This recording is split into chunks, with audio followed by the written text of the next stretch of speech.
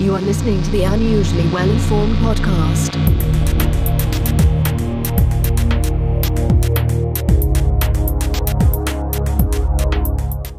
Welcome to the Unusually Well-Informed podcast. I'm your host, Tim Hampton. My unusually well-informed guest today is Fotini Economopoulos. Fotini is an author, keynote speaker, MBA instructor, trainer, and advisor. Nicknamed the Negotiator as a child, she helps people and organizations build the negotiation skills they need to get what they want. Today, Fotini and I are discussing her book on negotiation titled Say Less, Get More. Fotini, welcome to the show. Thank you for having me. It's my pleasure. So my first question is, why are so few people comfortable negotiating?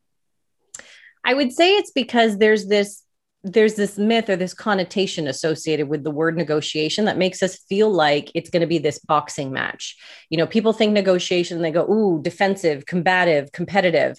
And that's very few of the negotiations that we actually come across. The vast majority of them are actually just two people having a conversation.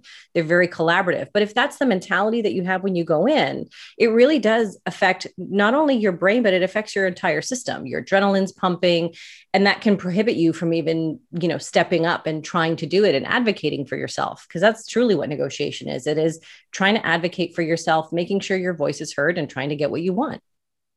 I love it. I lived in Singapore briefly when I was a child, and it was very common to negotiate there. You would barter for just about anything. Whereas in Canada, we seem to only be in a negotiation when we buy a house, a car, or get a new job. Mm-hmm. Are we just out of practice? I think part of it is social norms. So we're not used to it, right? We don't automatically go there. Like you mentioned that my dad nicknamed me the negotiator when I was a kid. And it was because I grew up in a big fat Greek household where that was the norm, right? So those were my examples. Those were my role models. So why wouldn't I try to do something since they told me to do it or I watched them do it? And if we don't have that role modeling here in Canada, it's not necessarily something that we think to do. It's not an automatic response. But I think the other thing is most people don't realize that they are indeed negotiating all the time. It's more than just that moment where you're buying your house or your car. It is plenty of moments around you where you're advocating for your quality of life, for your stress levels. Anyone with kids knows that you are actually practicing all the time. Sure. You just may not register that as part of the negotiation process. So, I'm using some of the skills I used when I was 6 years old, but I've certainly learned to refine them since then. But I'm always in awe when I watch children negotiate because it's instinctual for them. Like they know to try it out, which I think is fascinating. We forget to do that. And I see some research around children as well. Like I've done empowerment camps for little girls because I see the confidence and the attempts at doing that drop off as early as the age of 6 years old. Right. So we start to get surrounded by what society norms tell us they should be, whether it's conscious or subconscious. And then we start to eliminate some of those negotiations, those everyday negotiations. So you sort of talked a little bit about this, but can you talk about why it's important not just to be in the mindset that we negotiate for big things? Like I can sort of imagine a family where everybody's eating pizza, and yet none of them wanted it because they weren't willing to negotiate. What are the kind of small situations that we might find ourselves negotiating? Yeah, at work, they're so frequent that we don't even think about them. So when someone comes up to you and says, hey, can you help me with this other project? Or I'm desperate to get this thing done. And you're looking at a laundry list of to-dos where you're going, if I stay late one more day, my spouse is going to divorce me. But yet you do it anyway because you don't want the other person to think you're awful or rude or selfish or any of those things. That's an opportunity for negotiation. And it doesn't have to be combative. It could be, you know what? I'd love to help you. What else would you recommend taking off my plate to make room for that? Or, hey, if you can help me with this other thing, then I'm happy to help you with this particular project. Now we're finding value for the both of us instead of one of us walking away feeling totally dissatisfied or even more burnt out than before. And I think one of the reasons why burnout is such a hot topic today is because we don't think to use these skills in those moments to prevent that burnout. So there's all of these moments along the way. Time is one of the most precious commodities, and we're not negotiating for it the way we should be. Quality of life in terms of those stress levels, like having flexibility. I see people now, there's headlines every single day saying that people are quitting their jobs because they want to keep working remotely. They're quitting instead of negotiating, instead of having a conversation with somebody. So, I mean, Deloitte, I just saw a headline yesterday saying that they're now going to tell people that you can continue working remotely indefinitely if you want to. That likely was the result of somebody speaking up. So we need to have more of those conversations, and they exist all around us. And of course, with children, like I said, there's plenty of those opportunities, whether it's the pizza or cleaning your room or, taking the dog out for a walk. There's all of those moments that would reduce your stress if you handled them appropriately. So I think this is a little bit off script and a little bit outside the book, but because you raised the question of work from home and the idea that somebody should speak up for themselves, apparently there's like a 3,000 signature petition at Apple where it's collective negotiation. Do you have any thoughts on when it's appropriate to get together with your colleagues and negotiate with the strength of numbers? Yeah, I mean, there's certainly power in numbers, right? So in negotiation, we talk a lot about this buzzword called BATNA. So what's the best alternative to a negotiated agreement? If you were to go in there and say, I want to do this, I want to negotiate for flexibility on my own, then they go, well, you know what? I don't want you. I'm just going to go to the next person. I'm going to give somebody else that promotion. I'm not suggesting this to your audience because it doesn't generally happen that way, but It could theoretically.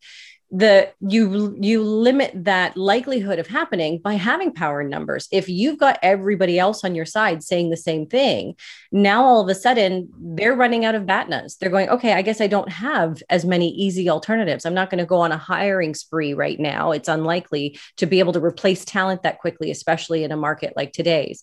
So there is certainly power in numbers. I'd say one of the things that people make in terms of mistakes in negotiation is they go too hard too quickly. So you don't have to go nuclear on the very first go around. You can have a conversation, ask lots of really great questions, do some exploration. If you're not getting anywhere, then you can layer up and add the next level of power. Just because you have power doesn't mean you have to abuse it from the very first second. So I wouldn't say there's a magic number or a magic time or a magic number of proposals that has to happen before you get everybody on board. But knowing that you have everybody on board behind you before you step in there, that's going to be super powerful too. It's going to affect your mindset, the way you come across in your confidence, and also in the way that they respond to you.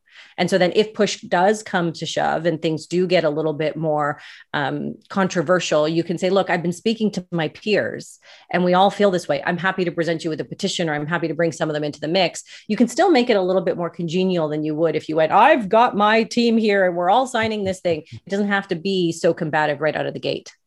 That's brilliant. And it raises the next question, which was that it's common to confuse negotiation with bullying and even pleading. What's your definition of negotiation? I mean, I go to the dictionary definition. It's two people trying to reach an agreement. It's just two people having a conversation. And so if we can find a way to have a conversation, that's great. The definition is not two people beating each other up until they're black and blue. It's not step into the boxing match ready to be on guard. It is about making sure you're measured and making sure that you're considering the other person's perspective. And I talk a lot about how empathy is one of the secret sauces of negotiation, but that's where some people make the mistake of assuming that empathy is agreement. And so just because I can empathize, just because I can see, where's Tim coming from? Where's his head at? That doesn't mean I'm going to agree with everything coming out of his mouth, but knowing that's going to help me sculpt what it is I'm going to say and how we're going to have a more fruitful conversation. So again, it comes down to conversation, not pounding each other down. But there is a spectrum that you describe in the book, right? Sometimes you're in negotiation from a position of competition, and sometimes it's about partnership. How can you recognize which situation you're in, and how do you adjust your tactics? Yeah, I'm glad you brought it up, because so many people, again, go to that default of assuming everything's win-lose. Whatever I take, you lose, or whatever you take, I lose. But when you look at the situation, there's a few things to look out for. One is relationships. Am I going to be dealing with this person over and over again? So if I'm negotiating with an HR manager or my line manager at work, this is not a one and done thing. It's not like walking into the car dealership and I'm never going to see this person again, or buying a souvenir on a beach in Mexico or elephant pants in Thailand, like I like to talk about in the book. I like that story. I spent a lot of time in Thailand right before I wrote the book. So, there's those moments where you're never going to see that person again. So you don't have to worry about relationship. I'm not suggesting people get crude or rude in those situations either. But when you have to think about long-term repercussions, then you're inching your way towards partnership. You might not be all the way there.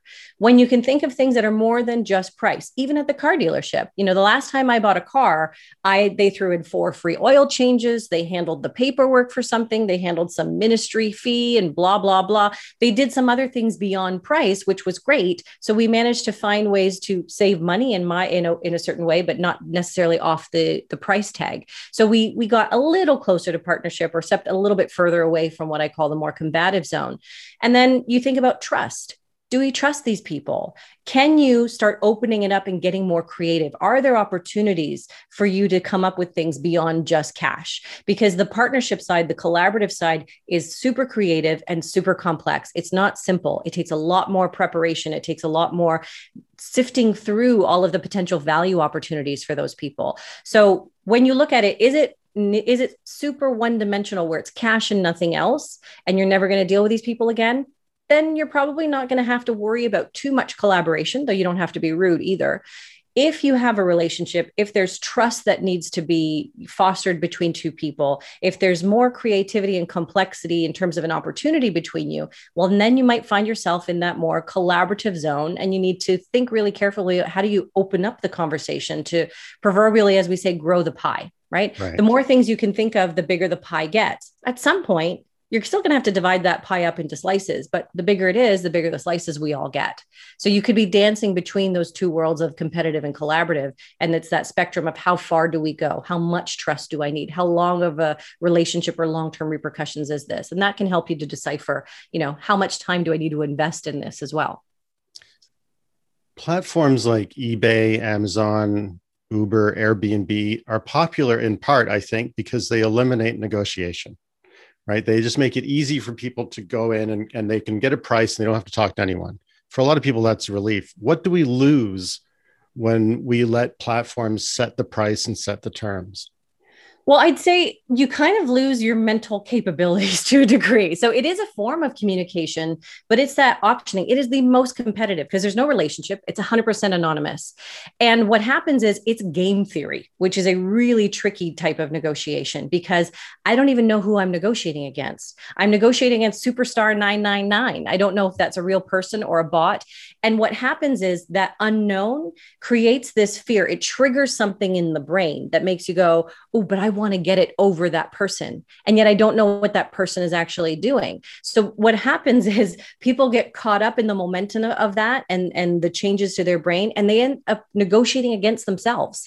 They see it go up and they go, I need to hit it again. And I need to hit it again. Where rationally, when you step away from it, the most logical response is, wait until the timer runs out. Right before the timer runs out, that's when you put it in. But you get conditioned to and addicted to needing to feel like you're beating that other person. So there's far more proposals that go back and forth than there should be. So it is a form of communication, of negotiation.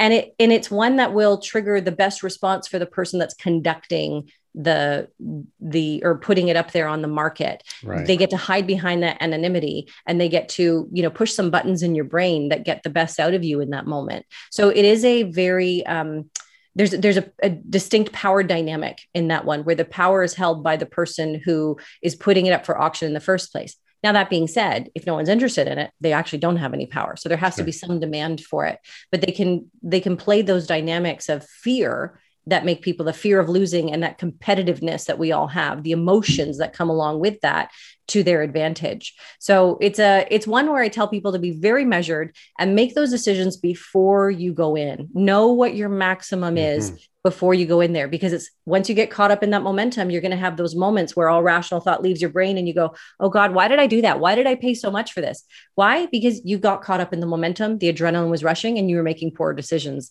when that happened. So make the decisions in advance, know what you're getting yourself into.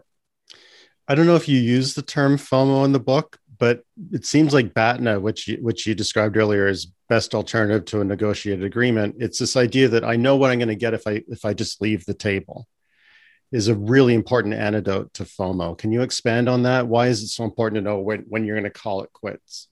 Yeah, I mean, I don't think I've used FOMO in the book, but I probably should have now that I'm thinking about it, because it is that fear. I don't know what I'm missing out on. It's the fear of the unknown. Whereas the BATNA is knowledge. So the more I understand, the BATNAs are really, what's my plan B, C, D, E, F, all of them. The more of them you have, the more power you have. And that is a form of knowledge. It's knowing if this doesn't work out, I know I have 5 other things to do. So in the negotiation world, there's a running joke of fall in love with 3 houses, not one. Because if you fall in love with just one house, you're going to be paying through the nose for it. But if you know, if this one falls through, there's 5 other houses on the street that look exactly like it, then I'm not going to be, paying a ridiculous amount to get into this one. I have the knowledge, I'm not operating with that fear of unknown. If I fall in love with just one, I go, when am I going to find another house like this? What am I going to do?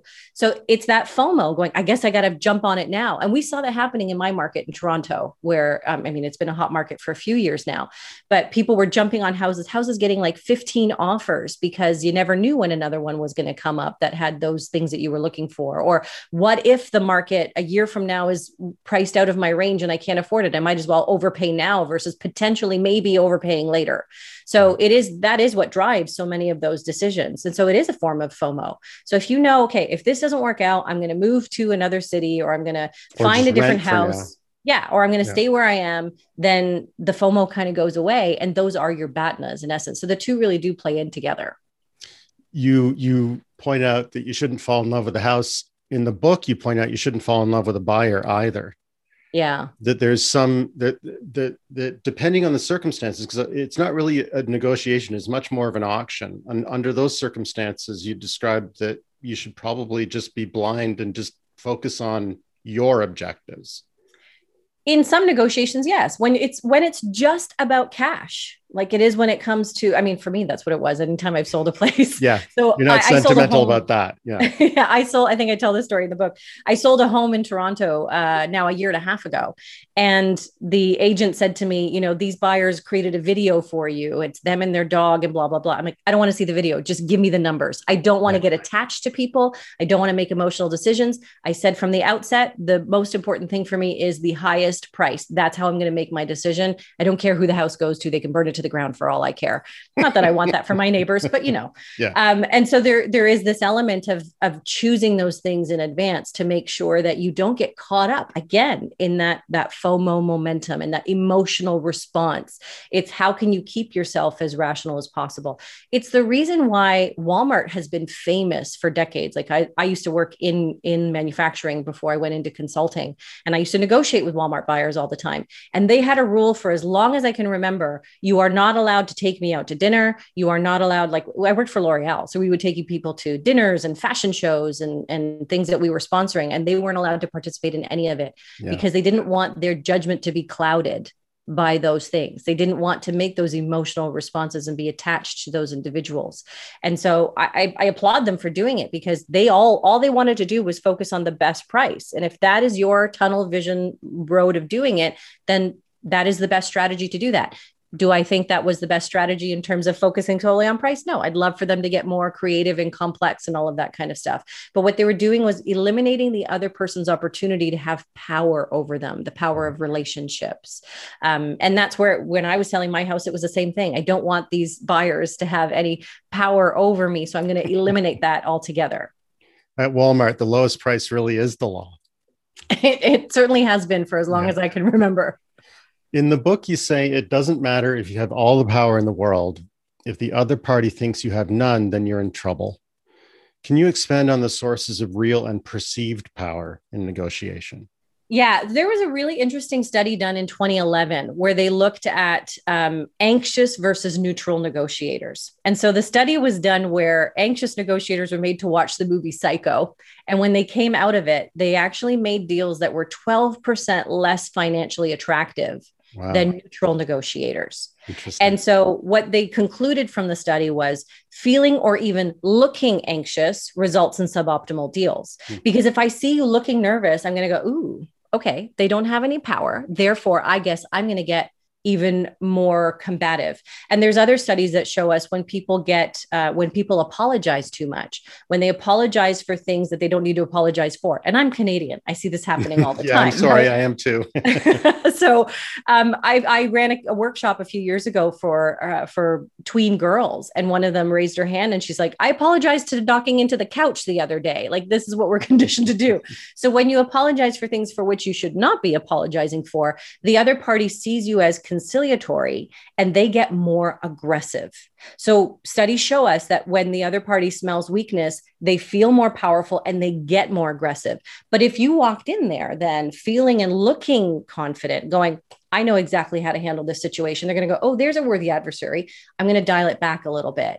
So it can have a dramatic impact on how that perception is going to be factored into the other person's behavior, right? It's not good enough to know you've got 500 BATNAs behind you. If they think I'm the only game in town and she's super dependent on me, well, then they're going to be thinking, I guess I'm going to go super aggressive on them right now. And that just sets you up for a much more difficult conversation. Yeah, absolutely.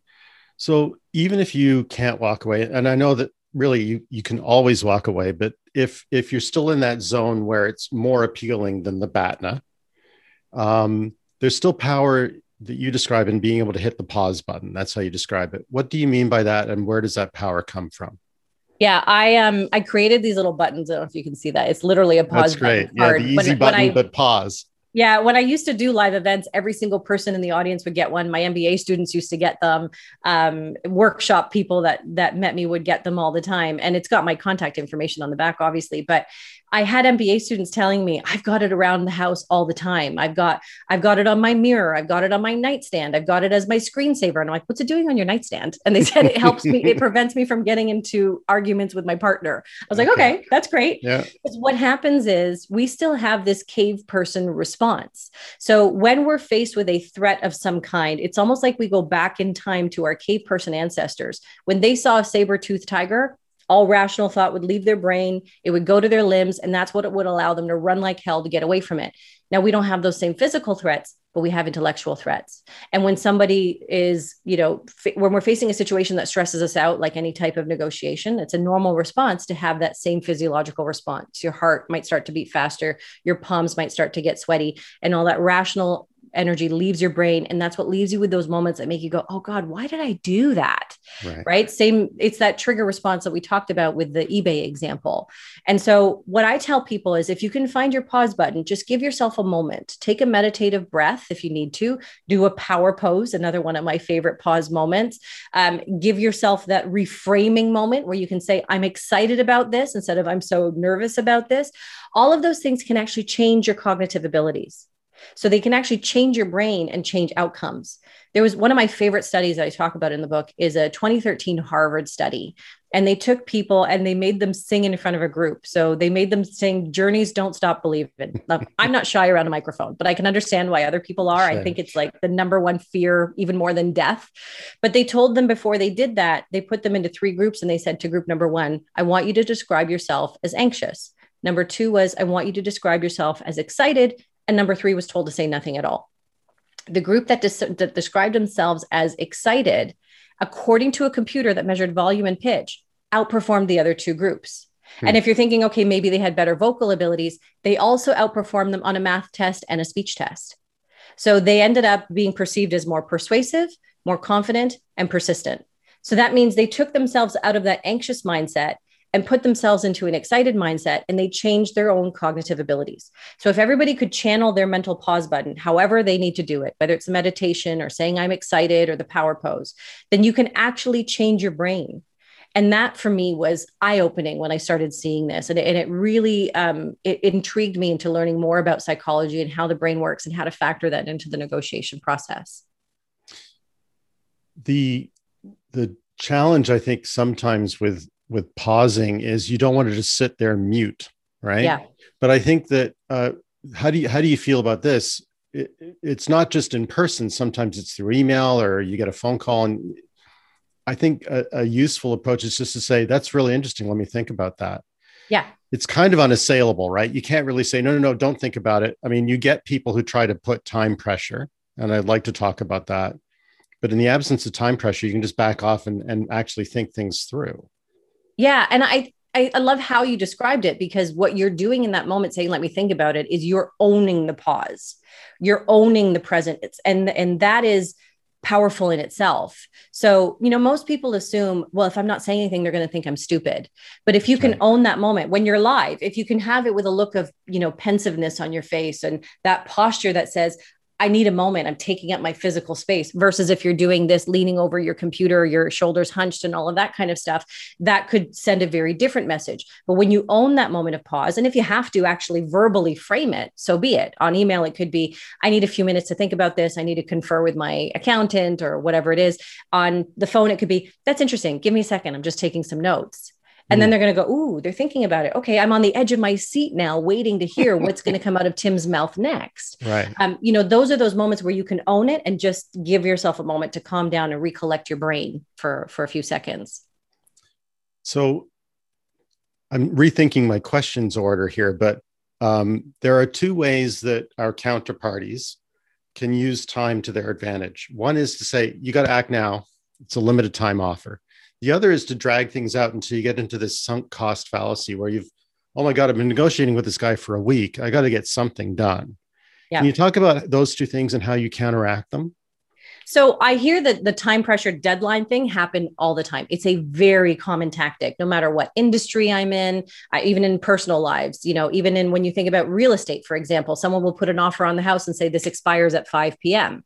Those are tactics to try and, again, put pressure on the other person, make that rational thought go out of their brains and have them do things at your will. And what you can do in those moments when that deadline is coming is to go, that's interesting. I'm on a deadline. You have 5 minutes of my attention. I remember working in manufacturing, and when a large global retailer would say to me, the deadline is 5 p.m. Friday, I would laugh a bit. I'm like, what are they going to do with it on the weekend? Pretty much nothing. And I would respond saying, thanks so much for your input. I'll get back to you as soon as I have all the information I need. I'll likely be able to check in with you next week. Just because they said they have a deadline doesn't mean that's my deadline. Walmart was always famous for the sundown rule. I think people forget what the origin of that was. The origin was when Sam Walton came up with the sundown rule, it was a courtesy thing for your peers. It was get back to them by sundown. But I've heard buyers in the past say, we have that sundown rule. I said, yeah, that's your rule. And I'm going to do my best to get back to you in a timely manner. And when I have all the information I need, I will absolutely get back to you. So it's better to get you the right answer. Yeah, it's owning that time instead of allowing them to drag you into their timeline. And if you can reframe that, if you know you have to get something done by 5 o'clock on Friday, you need to get it to the printers or whatever it is, instead of saying, can you do it for me? I really need this done by 5 o'clock. It's going, look, you have until 5 o'clock to make sure that these printers get your advertising or whatever it is in there. How can you use that time to your advantage instead of feeling taken advantage of in that moment? That's what's going to be really important for those moments. So I'd say when it comes to timing, it's making sure that you are not being a victim of it, that you are in control of it. And I know that might sound really perplexing and abstract for some folks, but even when it comes to the other piece that you mentioned in your question, it's some people like to drag it out. So it's like, well, I've invested this much time. Why wouldn't I? We need to have those pause moments along the way to go, does this even make sense anymore for me? Right. Am I doing this because I'm emotionally attached to it or because I just need to have some satisfaction? Can I get satisfaction elsewhere? If you can schedule in those moments of pause, then that's really compelling as well. I get brought in to actually consult with large organizations. Fortune 50 companies will bring me in for their high stakes negotiation. And one of the first things we do is we plot out a timeline. And because, I've been brought in 18 months before negotiation is going to take place. And I go, what events are going to happen between now and that 18 months? Where are there natural pauses? Where are there moments where the time is going to be on your side and time's going to be against you? How do we turn those things around? You don't want to be negotiating, for example, when you're in the middle of your national sales meeting or when the entire team is on vacation in the summer. That's going to be a nightmare for you. So how do you move things up or own the timeline and schedule things in advance so that they're not able to take control and drag things out? I even had one client once tell me, he goes, we always want to be the middle finger. He said, you never want to be the first one out of the gate because you're probably giving too much. You never want to be the last one negotiating in this when they're negotiating with a whole bunch of vendors because they're probably going to be scraping everything they can out of you if they have more budget that they need to get out of you. But if you're in the middle, you're sort of in the sweet spot. So I always want to give them a middle finger. So I thought that was an interesting way of looking at it, but it made sense to me in terms of that timeline scenario. So you're under the least pressure if you're in the middle of the group. That is funny. So you've mentioned this a couple of times already, and it's certainly woven into the book in several places. It's the importance of knowing what you really want. Because when you're in the midst of the back and forth, you can forget. Why is it so easy to forget what we really want? And how do you make sure people stay on target? I mean, it's some of the things that you already mentioned. It's that sunken, fallacy. It's I've already invested this much time, so I might as well keep going. But it doesn't, if it doesn't make sense to keep going, well, then why would I do that? And other times it's really that adrenaline rush. I've been involved in litigation in the past where the lawyer asked me up front, what do you want to get out of this? And I told her my objective. And so many, many, many months later, over a year later, when we're in mediation and I'm getting really upset about things, knowing that I have to press my own pause button. And she said to me, I just want to remind you of what you said to me. You said your objective was this. Would walking away from this mediation solve that objective for you? And I was like, damn it, you're right. And so she was my pause button in that moment. But it's knowing those things in advance so that you don't get caught up in the momentum and end up, negotiating against yourself on eBay or something stupid like that. And whatever, parallel there is in your other universes that you play in. It's knowing those things up front, solidifying them in your mind so that when the going gets tough, when you're under the most stress, you can go back to that preparation and go, when I was of sound mind, I said this was true. Is that still true today? And that's why I'm brought in for so many of these consulting projects that I'm brought in for. It's me going, hey guys, remember at the beginning, you said the most you would spend is this, or that you needed to get at least these 5 things out of it in order to invest in this. I'm just reminding you of what you said. And they go, oh yeah, we did.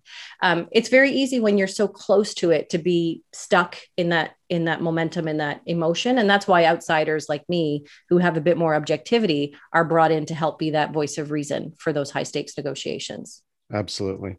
There is a cliche that to win negotiations, you need to drive a hard bargain. But you also say that being likable can be profitable. How do you balance these impulses? I would say instead of driving a hard bargain, it's driving a satisfying bargain. And so driving a hard bargain means simply what we know about people and their levels of satisfaction. I talk in one chapter about doing the dance of satisfaction. And so if you were to come into my house and say, okay, I'll offer you $2 million for it. And I go, great. And you go, wait a second, did I just offer her too much? Right. I need to drive, quote unquote, that hard bargain to make you feel like you had to work for it. Because if it was too easy, then you feel like you've been taken advantage of. So it's about doing the dance, right? Making them work a little bit for it and playing into what we know is this. I'm anticipating some kind of movement back and forth. So I want to give you that satisfaction. So it's a satisfying bargain instead of me going, no, Tim, I'm going to beat you up until you give me more money. That's not really all that satisfying for you either. No. So it's just about doing the dance. And when it comes to likability, it's interesting that people assume they make one of 2 mistakes. One of the mistakes is I need to go in there and be super tough and be ready to beat them up, or at least make them think I'm ready to beat them up. And the other mistake is I'm just going to give them this thing because I want them to like me, because we are driven by our need to be liked. That's who we are. That is back in our ancestor DNA. We moved in tribes of people. We didn't move as loners. And so we want to be liked, but we try to buy the likability in the form of giving away value. And that's not necessary. And I quote Robert Cialdini all the time. He's written a number of wonderful books on persuasion and influence over the years. And he talks about one study in particular, which I talk about a lot in my keynotes and in the book and so on, where they took a group of MBA students from an Ivy League school and they put them into 2 separate groups. And they told the first group, get down to negotiating right away. And they told the second group, spend a few minutes getting to know each other. And so in the first group who got down to business immediately, 55% of them managed to close a deal. Now, that's not terrible. Yeah.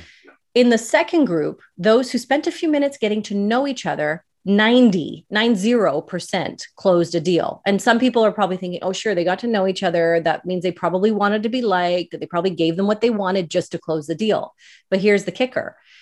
They closed more deals and they closed better deals. They closed deals that were on average 12% greater in value.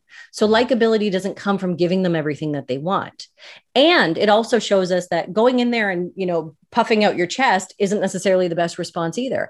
But spending a few minutes at the very beginning, breaking the ice, getting to know each other, that likability can actually serve you so well when it comes to the negotiation process. It can create trust. It can create that complexity and creativity that we need in order to move from that very narrow focus in the competitive zone to a more collaborative one. And so there's some real magic in balancing that likability factor and still doing the whole satisfaction dance. The thing you said about me offering you $2 million for your house, I can't afford to. I'm not putting that on the table. But the way you framed it actually illuminated something for me. What I was told was it's insulting to not negotiate for things when I was living in Singapore. The culture was you really should. And it just occurred to me that if you say, yeah, okay, fine, $10 for that trinket, whatever, they may be getting the $10, but they're also getting the insult that you're not really engaged in what they're selling or who they are. And so that back and forth is part of the dance between two people and showing respect. I never really thought of it that way. Yeah, it's part of the customs, right? And you're not participating in these customs, and there might be a part of their brain that goes, they're not respecting me in this way if they're not doing the dance along with me. I think it's interesting that you can bring that that personal experience to it, because there is so much to this whole dancing thing, which I think is why Canadians and Americans and all the people I see here in this part of the world are so flabbergasted by it, because it's just not a part of their DNA, I guess. It's not part of the cultural norms. It's becoming that way. We're learning more and more on how to do it. And it is certainly a topic that is getting more and more interest every day. But I don't know that we'll ever be the Singaporean way, or, when I look at Thailand or even Greece. I grew up going to Greek markets when we were there in the summer, and it was totally normal to start negotiating for your tomatoes or your underwear or whatever you were buying in that moment. And it is part of normalizing part of the culture. The other thing that's interesting, though, is when you look at countries like China. I've been fortunate to have so many students from all over the globe when I teach my MBA classes. And when you look at those cultures too, there's also going too far. So if the list price for my house is $2 million and you offer me 500,000, it might go beyond. So you've insulted me now. I'm not even going to engage with you. Right. So it's about understanding what are those norms, because you might, okay, they're expecting me to do this, but you can't go too far. So it's really understanding who is it that I'm dealing with? What are their cultural norms? And how do I play and dance within that? What's the choreography look like where I am right now in this part of the world, or with this individual? Because I've got lots of students who come from that part of the world, come to Canada, and you'd assume they might do those same norms, but they go, hey, I'm in Canada now. They're not used to this. So I'm going to adapt to where I am. So who is that individual and how are they operating? It's such an important piece of the equation. So that raises a fascinating thought, which is, you almost need to negotiate the form of negotiation. Yeah. That the person with the most power or perceived power can actually shape the way negotiations are done. Like you were saying with Walmart, they're the monster, right? And you dance the way they dance. And so you actually have to negotiate and chip away at their rules to bring it to a format you are more comfortable engaging in. Yeah, I talk to my clients a lot about anchoring the type of negotiation. So if you can set the foundation, start the conversation by going, hey, we're going to talk about all of these things. I have an agenda of all the items I want to talk about. And the agenda includes more than just price. Now, all of a sudden, their mind is automatically going, you planted some seeds in their brain that goes, okay, we're going to have a much more complex negotiation. But if you let them anchor first and go, hey, we're here to get the best price and nothing but, now you're scrambling to fit their framework. So you can set the framework by being the one to do it first, by setting an agenda, by planting those seeds of conversation to get their brain lending itself to this moment of more complexity, creativity, and so on. Or if you're like I was when I was selling my house, it's no, you're going to give me a piece of paper. I'm not going to meet anybody in person. I don't care what you look like or who you are. Just give me your price on a piece of paper and I'm done with you. And that was me framing it as price and nothing more. And that was you framing it knowing it was a seller's market too. Yeah, absolutely. That helps. Yeah. What is endowment bias? So I use my George Michael mug as my example in this one. So I'm a big George Michael fan, and I went to a concert and I got a mug, and it's my favorite, and it brings me joy to see it in my cupboard every time I open it. Now that mug, if you look at the actual true value of it, what it costs to make it, the raw material cost, I don't know, probably cost 50 cents or $1. Sure. And they probably charged me $20 for it when I got it many years ago. But if someone said to me, sell me your mug, I'd be like, this is priceless. You're going to have to pay me thousands of dollars. You can't get a mug like this anymore. And they'd be like, that's crazy. All it is a bunch of clay and glaze. And why would I do that? But because I own it, because I have emotional attachment to it, now all of a sudden I see the value is so much more. Now, if someone else were to try and sell me their, Blink 182 mug, I'd be going, I'll give you $1 for it. They go, what are you doing? They're feeling insulted. but because they own it, they attach more value to it. It's the same thing if you had like a beat up 1995 Toyota Corolla, but it was your first car. So you've got that sentimental attachment to it. You've endowed upon it some value that other people aren't going to see. They're going to see scraps of metal and a few pieces that they're going to be able to sell off. But you're seeing, so many memories that are priceless to you, and therefore you attach a higher value to it. And it's a fallacy that we can get wrapped in. And again, we have to press that pause button to go, what is this truly worth in this moment? And how is the other person going to view this and value this as well? Can I change their perceptions of it? Potentially, maybe not to meet all of those memories that are attached to it as well. Well, that actually raises, I'm renting here. It's close to my son's school. And I made the mistake of saying it's close to my son's school. I think that was a bad negotiation technique. And what you're saying implies to me that you need to be really canny about saying that Corolla has sentimental value when you're negotiating to buy it. Yeah. It isn't a transaction. It's probably not going to be a relationship. And so you need to play your cards a little close to the vest. Exactly. Absolutely. So, I talk in the book about information as power. And I think everybody can agree with that. It's a common norm in our society. So when you're in this competitive zone where there's no real relationship, there's no real trust, and you're talking about money, no one's really going to tell you, here's how much money I actually have in my pocket. Feel free to take advantage of me. That's not how the world works. So when we're talking about that more competitive win-lose zone, you keep that information close to your chest. When you're moving into the more collaborative space, you're going to have to open up a little bit and share some information so we know what ingredients would go in the pie, what would be palatable to you. But again, when you go back to that, hey, I need to get the best price for this house. I'm not going to be negotiating anything outside of price with these folks. Maybe I will. Maybe I can find ways to get them to manage the landscaping or do some other things. And now all of a sudden you're moving a little less into that, out of that competitive and into the more collaborative space. But the second they have information about you and they know how attached you are to this, now all of a sudden they can use that to their advantage. They're going to sit back and go, well, I know he needs to be near his son's school and we're the only one that's available for rent near that school. So pretty much, yeah. If I just wait it out, I'll get the most I possibly can out of this person. So those are where we want to be able to think about it in advance and go, what information do I hold back? And what information would be appropriate to share?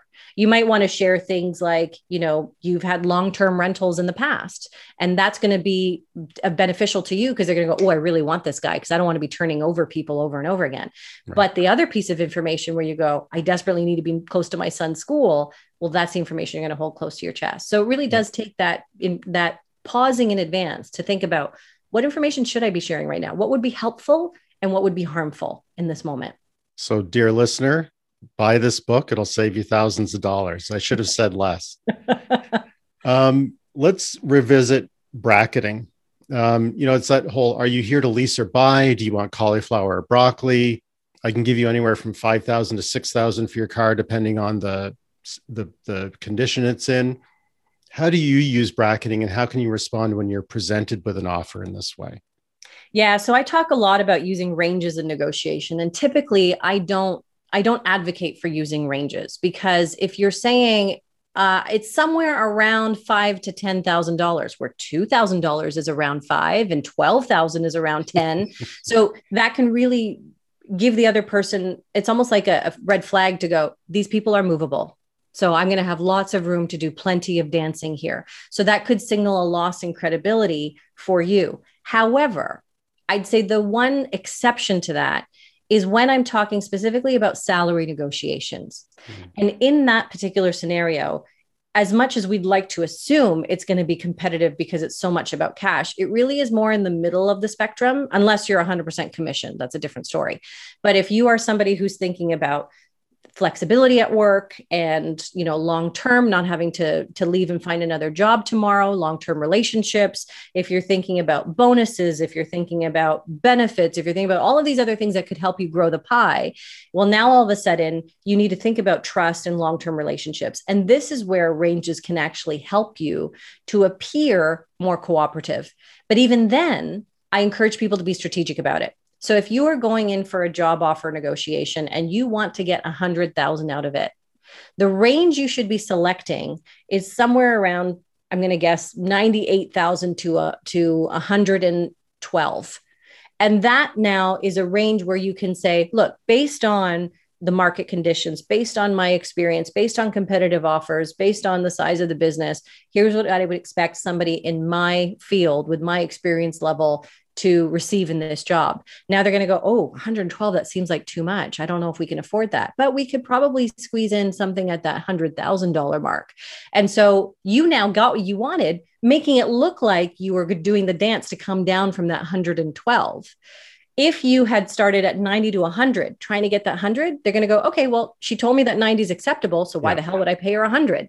So it's about being strategic, but using it to say, I'm going to try and be as flexible as possible with you. Obviously, I'd like to be at the high end of this range. I think I deserve the high end of that range, but I want to try and find a way to work with you. How close can you get to these figures? Now, all of a sudden, that range is, okay, they're trying to work with me. They're not being demanding and combative and banging their fists on the table. So I'm going to do what I can to work with them as well. And even companies will also offer up ranges. They know that there's a range because some people are going to come with more experience or less. There's room for growth. If you're brand spanking new to this role, you're going to be at the bottom end of the range. You're going to earn your potential and finally get there. But if you're coming in to negotiate with them, you want to make sure that you're not being treated like the rookie at the bottom end of that range, right, if you deserve to be there in the first place. So it's about thinking strategically about ranges. When I had somebody come into my home and tell me that I think your renovations are going to cost anywhere from $50,000 to $70,000, I'm going, do you even know what you're doing? Because I don't see you as credible if you can't narrow that down. And I'm going to ask loads of questions to make sure that I can start to narrow down, where is this going to go? Because if they're telling me 50 to 70, who knows? Tomorrow when they get started, they might go, oh yeah, you know what? I didn't really do all my homework. Here's another $10,000 in costs. Here's another 15 grand in costs. That creates trust problems for me. So if you're coming at me with a range like that shows that you haven't really done your homework, then I'm going to be really skeptical. And I'm going to try and push you to that 50,000 versus accepting that 70 that you mentioned to me. If, however, you're presenting it in that salary negotiation scenario, then I see you as trying to be flexible. And because I always tell people to come prepared with credibility and objective information, it's paired with the appropriate information to go, here's a narrow range, and here's where I'm able to play with you to give you some satisfaction. So forgive me for harping on this, but I did promise the audience that we would talk about salary negotiation. And I think that everything you said makes sense, but it doesn't take necessarily the nervousness out of that conversation. So let's role play, if you will permit me. Sure. And you have just applied for a job, and the scenario you laid out, it's roughly $100,000 job, given my experience, given the responsibility, given the size of the company. That's your. So Fotini, what are your salary expectations? So based on my experience level and what I'm seeing out in the market for comparable companies and other competitive offers, here's what I would expect for a role like this. I would expect 100 to 110,000. Now, granted, I don't know the size of your company and what that looks like or what your capabilities are, but I'm curious to know, how close can you get to those figures? Brilliant. Okay. I love it. Is there an opportunity to say something along the lines, well, let's talk about the value that the position can provide this company, and sort of construct it from what they get as opposed to what you want? Absolutely. And I would hope that would happen even before you start putting numbers on the table. So I tell people, any information you feel that they need to know to make a decision about your proposal, put it out there first. Because if you're putting out numbers first, and then you're coming up with all of these reasons afterwards, it feels like you're trying to dig yourself out of a hole. It feels much more desperate. The order is really important. Right. And I actually lean on, and I think I mentioned it in the book as well, I lean on Simon Sinek's Golden Circle. And he talks about starting with why. He had a huge viral TED Talk that spurred a book as well called Start With Why. And when he thinks about that golden circle, the what is the outer ring. And that is the proposal in our case, and the negotiation. The how is the process, the middle ring. And then that center bullseye is the why, or the motivation. Now, typically he tells us, which I found to be true, that we instinctively start with the outside what. And then we follow up with the how and the why. We may have a really great why, but the reality is they probably tuned us out before we even had a chance to get there, because all they heard was like, what? You want how much from me? But if you can start with the why, and you can go, hey, based on my experience, I know what I can bring into the business is exponential growth in a very short amount of time. So what can you think about what motivation would serve them? What would benefit that individual? And if you can come up with that, you're going to get their head nodding going, okay, I want to know more about this person. So by the time you get to the what to that proposal, then they're going to be going, that might be a little bit too much for me, but let me see what I can do to get as close as I can to that versus you starting out with something they think is exorbitant and they go, that's just ridiculous. They've tuned you out, even though they might be polite enough to like smile and nod at you. They're probably not absorbing what's coming out of your mouth. So that order is going to be really important to make sure, like you said, to think about what is the benefit for them. And I think it's the reason why we also instruct women specifically in salary negotiations, because women are treated differently and minorities are treated differently. You really need to think of the we instead of the I. It's not what do I want? It's here's what we can do together. Yeah. And that's going to make them much more collaborative and make them want to find ways to work with you. It's that likability factor at work too. So what I liked about it, and I'm not being dismissive, but let me finish the thought. Okay. That you didn't just put the number out, you embroidered it. You if I just said to you 110, it's almost, it really feels combative. It's like, that's my number, what's yours? You put something around it to sort of, and I don't know if you've ever heard of this, but there was a study done where you'd have somebody interrupt to say, can I use the photocopier? Yeah, I have seen this one. Right. I love it. And the idea is that if you just say, it's because I need to make a photocopy, which is ridiculous. Of course you need to make a photocopy. Why else would you button line? But if you have a because, people are like, oh, all right. So it does help a little bit to actually put something around it, some justification to say, I've looked into the market. I think that really helps avoid, because that's, I think the scary part is just putting a number out. Yeah. Oh boy, now we're just going to lob back and forth. And I feel like with these salary negotiations specifically, when you're using that objective information, and I say objective, it can't be opinion. It's like, I think I deserve this much. I don't care what you think, because I have my own opinions about that. Now we're getting into an argument. But if you say, here's some objective information, now you are not coming across as irrational. They're going, oh, well, that's objective. If I'm not okay with that objective information, then I'm the one that's going to look irrational. So I'm feeling societal pressure to now be just as rational as this other person. And for you, it's taking away that fear of the unknown. Information is power. So go armed there with lots of information. Do your homework. Find out what PayScale and Glassdoor and industry folks and peers and things like that are talking about, so that you can go in there knowing you're not being a crazy person by asking for too much. That will help to calm your nerves. But it'll also make sure that when you can come with that objective information, you're eliminating the possibilities that they're going to think you're crazy. You're eliminating some of that fear of the unknown reactions. I don't know how they're going to react to me. I actually do know how they're going to react to me, because I'm coming in presenting myself as rational. So why would they do anything but something rational in return? And if they're responding really poorly to something that is super credible, then they're probably not the place where you want to be, because that's a red flag for all sorts of other problems. Absolutely. And it raises the question for me, why do so many jobs get posted without a pay range? I mean, they're almost inviting people to come in with unmatched expectations.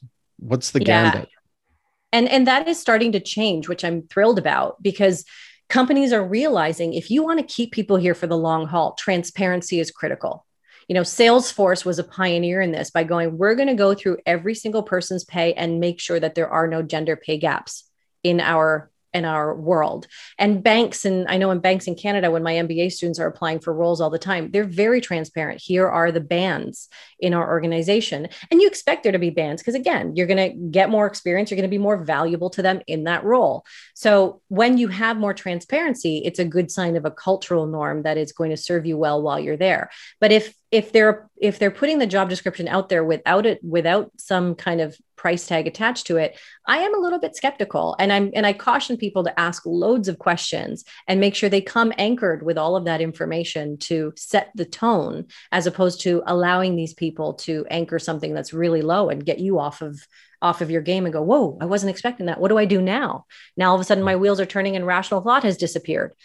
So come in armed with all the information. If they're not giving it to you, then make sure you're the one giving it to them. My favorite say less, get more illustration in your book takes place on a plane. Can you share the aisle seat story?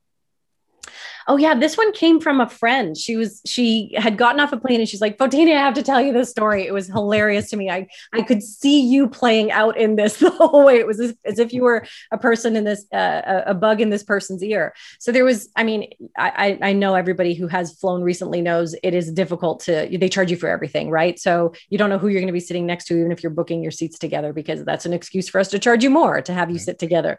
So there was a couple who was separated by a person in the middle seat. And you would assume that the middle seat is the worst seat in the world because you don't have the luxury of the aisle and you don't have the luxury of the window. So you would assume that this person in the middle seat has no power. This couple, however, wanted to sit together, of course. And so they asked this person, hey, would you mind? I can't remember now if it was the window or the aisle. I think they were trying to put her on the aisle. Yeah. So she was like, they said, would you mind switching and taking the aisle seat so we can sit together? She's like, I'm happy to switch if you give me the window. And they said, well, we want to sit together and give up the aisle seat. Yeah. And I would be happy to switch with you if you give me the window. So now all of a sudden they're like, she knows, just like you said with the house, I need to be close to the school. She knows you want to be next to each other. So why would I settle for the aisle seat if all I want is the window seat?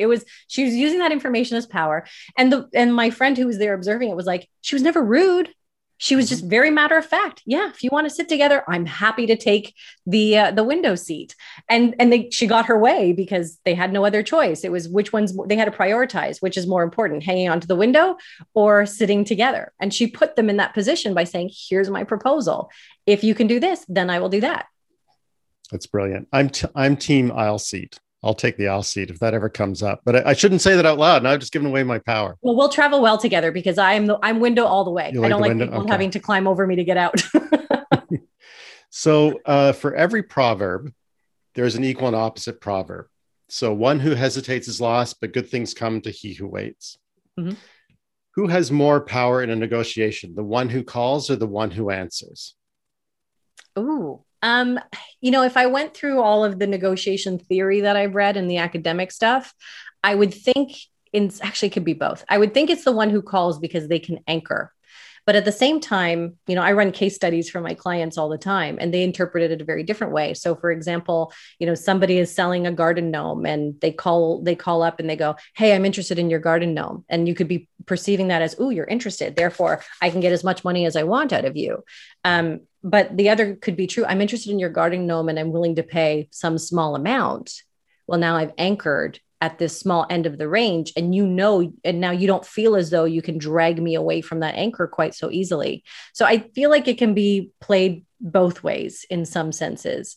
If you knocked on my door and said, I really want to buy your house and I didn't have it for sale, then I would think you're pretty desperate to get your hands on my house. But if I have a sign out there, which is basically calling and saying, hey, everybody who wants to come see my house, you might be thinking, okay, she must be desperate to sell. So I could really interpret it both ways. That's a tough one. Well, it is a tough one.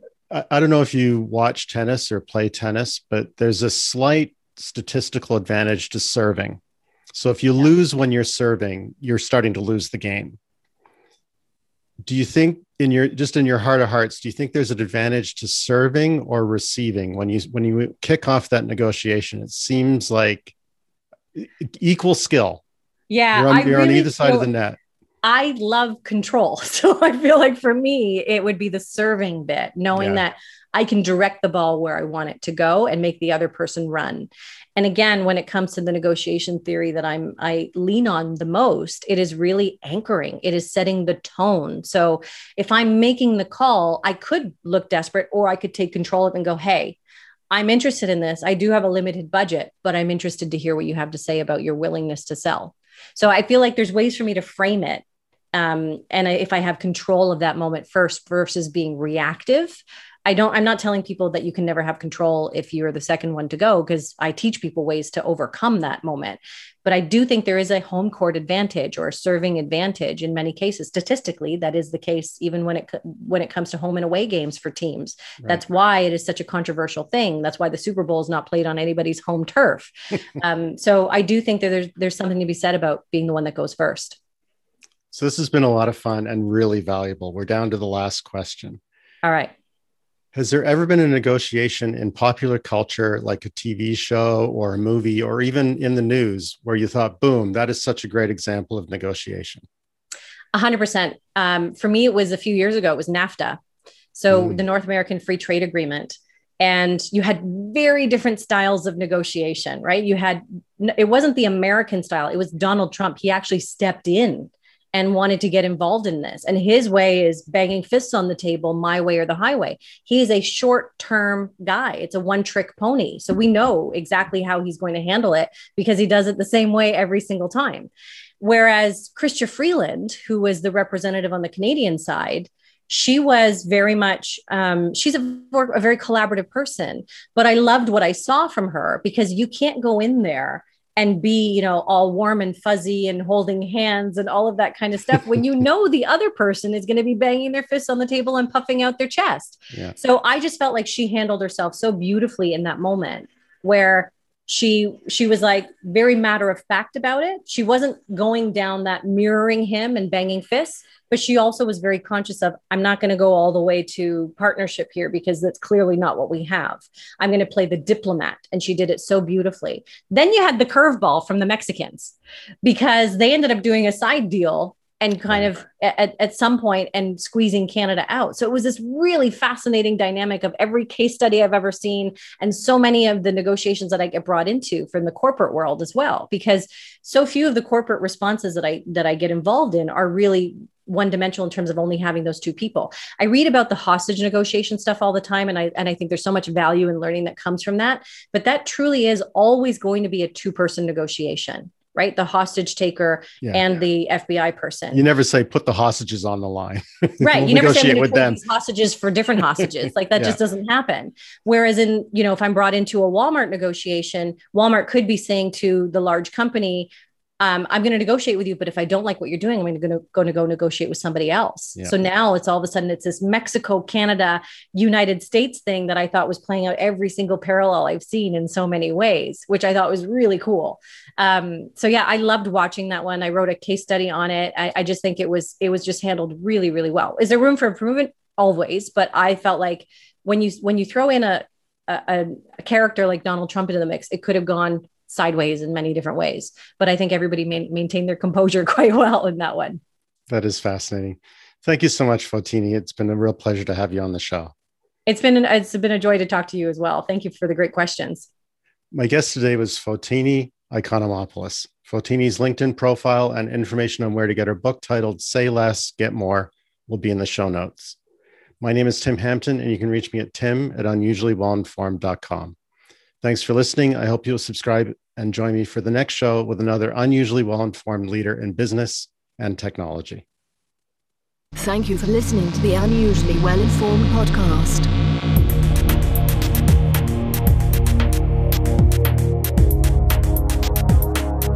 The opinions expressed by the host and guests on the Unusually Well-Informed podcast are their own and do not reflect that of their employer or any other affiliation.